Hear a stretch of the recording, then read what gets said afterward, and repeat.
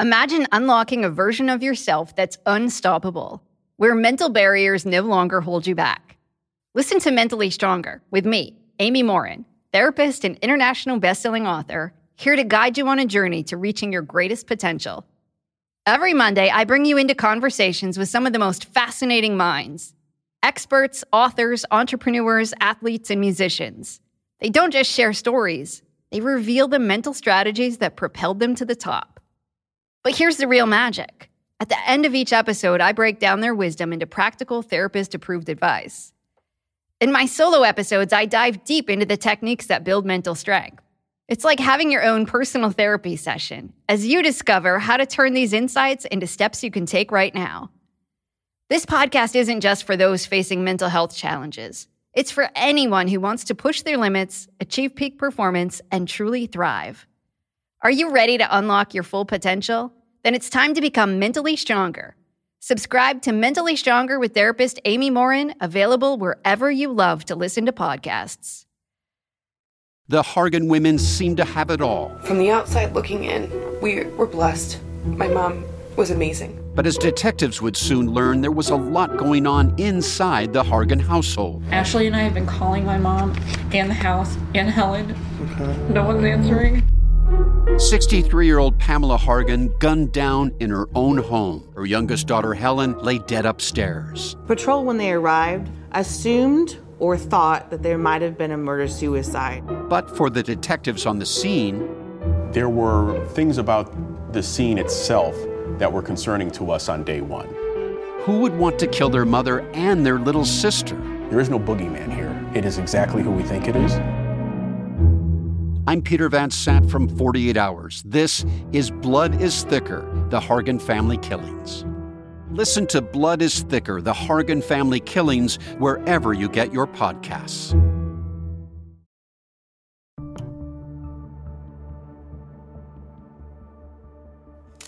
Strange and Scary Mysteries of the Month, July 2019. Strange and Scary Mysteries of the Month is a compilation of the weird, disturbing, and downright baffling stories currently happening in our world. From UFOs to serial killers, ancient sites, mysterious creatures, and even ghosts. These are the Strange and Scary Mysteries of the Month for July 2019. Number 5. Dr. Frank Meza.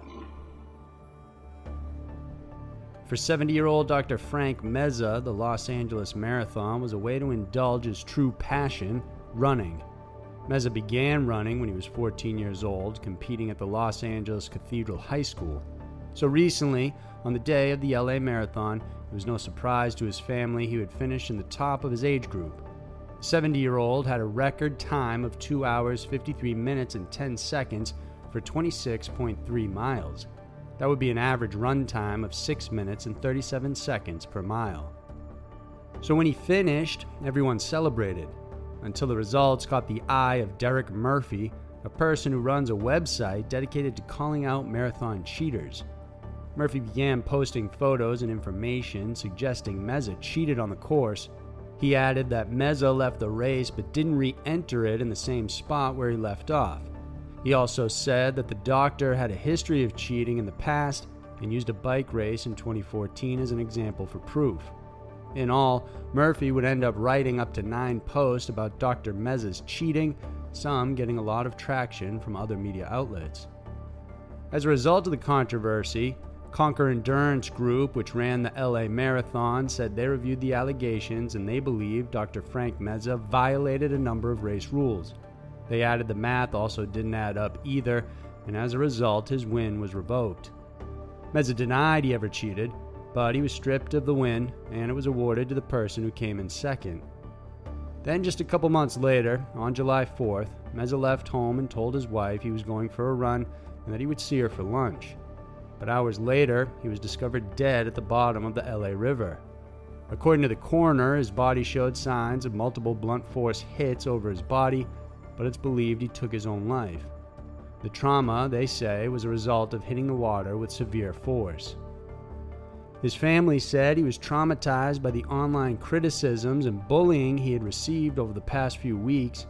Apparently, even after presenting the information that Meza allegedly cheated, Some investigators went ahead and contacted the doctor's private employers, including a high school where he worked as the cross-country running coach, and tried to get him fired. According to his wife, Meza was devastated by the allegations. Running was important for him as he had been doing it seriously for 30 to 40 years. His daughter believes the stress of all the accusations and the bullying he received likely influenced his state of mind. Number 4. Woman sees the afterlife.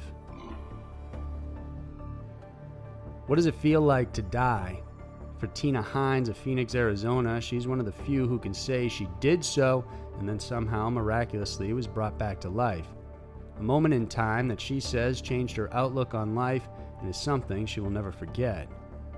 Recently, Tina and her husband Brian were getting ready to take a hike when Tina suddenly fell over and collapsed. Her husband said that her eyes rolled in the back of her head and soon she turned purple and then stopped breathing altogether. Brian performed CPR and was able to revive her before paramedics came.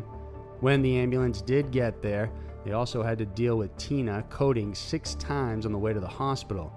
She had to be intubated, and as a total, the paramedics had to shock her 5 times just to revive her. In what could be called a miracle, Tina did wake up even after technically being dead for a total of 27 minutes. When she came to, she gestured for a pen and paper and scribbled down a note.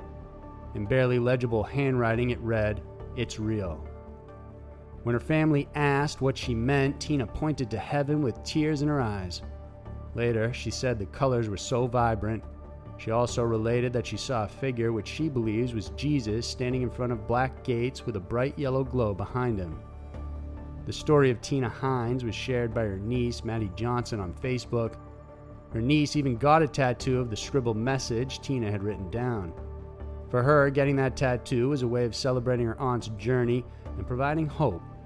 Since then, the story and the image have gone viral with over 30,000 comments, many of whom say they have shared a similar near-death experience with the afterlife. Number 3. Mackenzie Luke. It was June 17th when 23-year-old Mackenzie Luke called for a Lyft ride from Salt Lake City's International Airport. She had just arrived from Los Angeles after attending her grandmother's funeral. Her family said that she texted them at 1:35 a.m. saying that she had landed. At 2:42 a.m., she took a Lyft rideshare from the airport and asked to be dropped off at a park in North Salt Lake. After that, she wasn't seen again, and for several days, no one knew what had happened to the University of Utah student. It wasn't until June 28th when police arrested 31-year-old Ayula Ajayi in relation to her disappearance. A warrant to search his home revealed charred items belonging to the student. They also uncovered a makeshift grave and it tested positive for human remains. Neighbors of the suspect said that they saw him burning something in his backyard just days prior. Ajayi turned out to be the last person to see Luke alive because he was her Lyft driver. It's unclear whether he was telling the truth about Luke meeting another man, but apparently records show Ajayi had continued picking up other passengers after dropping off the young woman. What's unclear, however, is what exactly the relationship the two had. Ajayi said he had never met her before, but records show the two exchanged text messages to one another the day before he picked her up at the airport. Even more baffling is that the last messages sent out by Luke was to Ajayi. So far, police have been silent about other details, but it seems Ajayi already has a questionable background. After he was arrested, a contractor came forward stating that he had tried to hire him to build a soundproof room in his backyard. He had told the contractor the room should be 4 feet by 9 feet, and he asked that the door be hidden from view so no one could see it. Ajayi explained that he wanted the room made so he could have space where he could hide and drink alcohol away from his Mormon girlfriend. But then things took a turn for the weird. Ajayi began talking to the contractor about adding hooks on the walls, secret doors, and also placing a biometric lock so no one would be able to get inside. The contractor was weirded out, to say the least, by the request and knew it seemed off. He declined the job and said he didn't inform the police because he wasn't sure if any laws were broken at the time.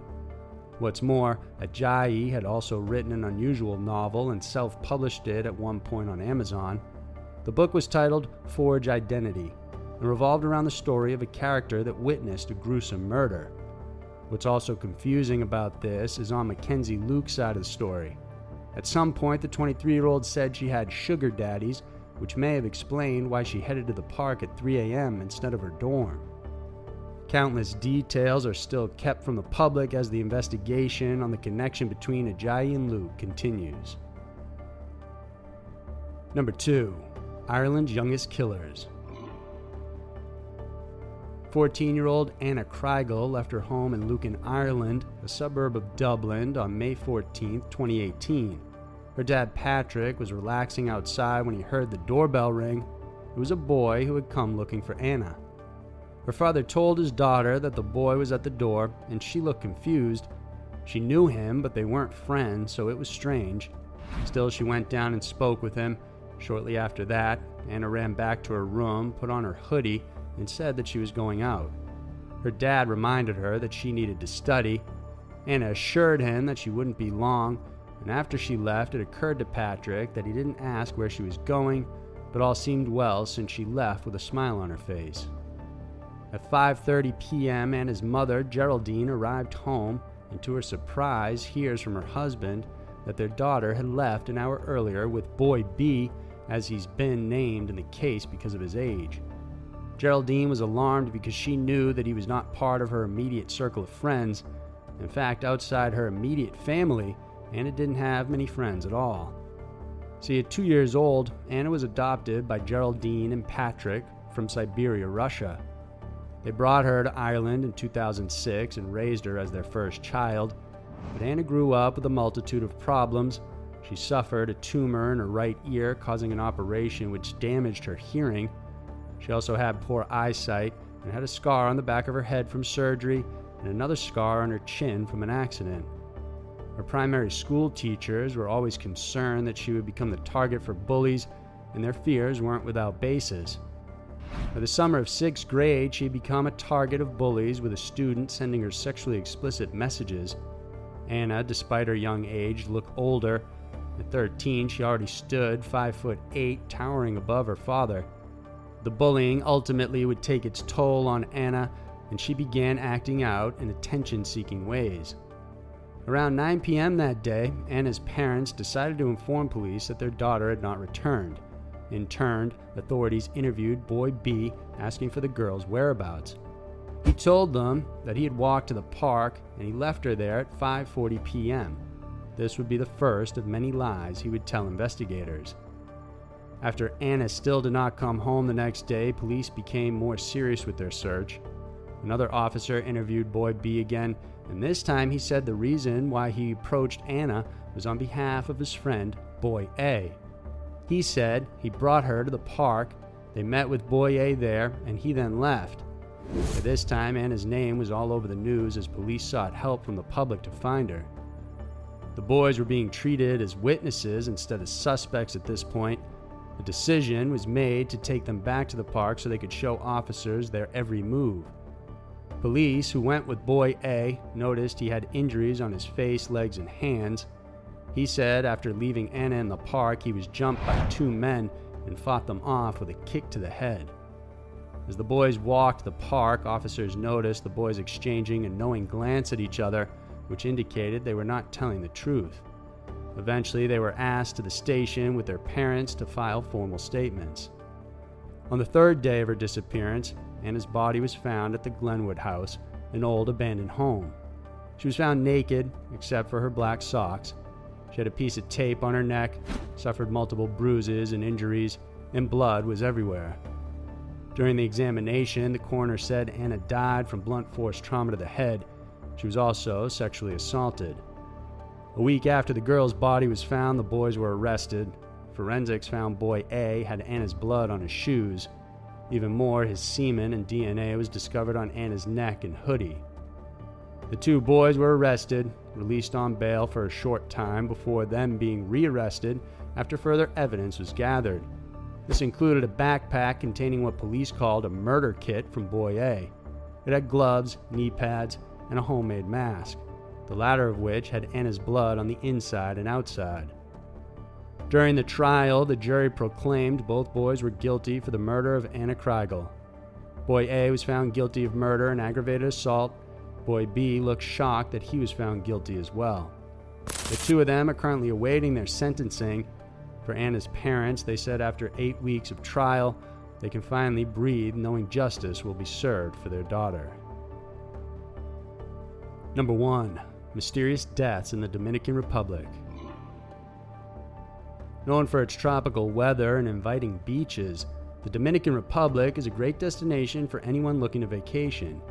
In fact, over the past 5 years, approximately 30 million tourists have visited the country, many of whom are Americans looking for some sunshine and relaxation. But since June of 2018, a rash of unexplained and unusual deaths have plagued the country, most of which are Americans. So far, a total of 9 tourists have been found dead in the country under strange circumstances. While a lot of tourists die in the country, this is the first time so many of them have occurred in such a short amount of time. The latest American victim in the country was 56-year-old Vittorio Caruso from Long Island, New York. Although it's unclear where he died on the island, his family said they were informed on June 17th that he had passed away while vacationing there. On June 13th, another tourist, 55-year-old Joseph Allen, died while staying at the Terra Linda Resort in Sosa. His sister relayed Joseph was hanging out at the hotel pool when he suddenly felt ill, but despite not feeling good, he decided to head out that night. The next day, however, he didn't meet his friends like he was supposed to, and when hotel staff checked, he was found dead. Many of the deaths were results from cardiac arrest, while others seemed to indicate food poisoning. Authorities have yet to find direct links among the victims, but there are those who think it's unusual that so many American tourists are dying in such a short amount of time.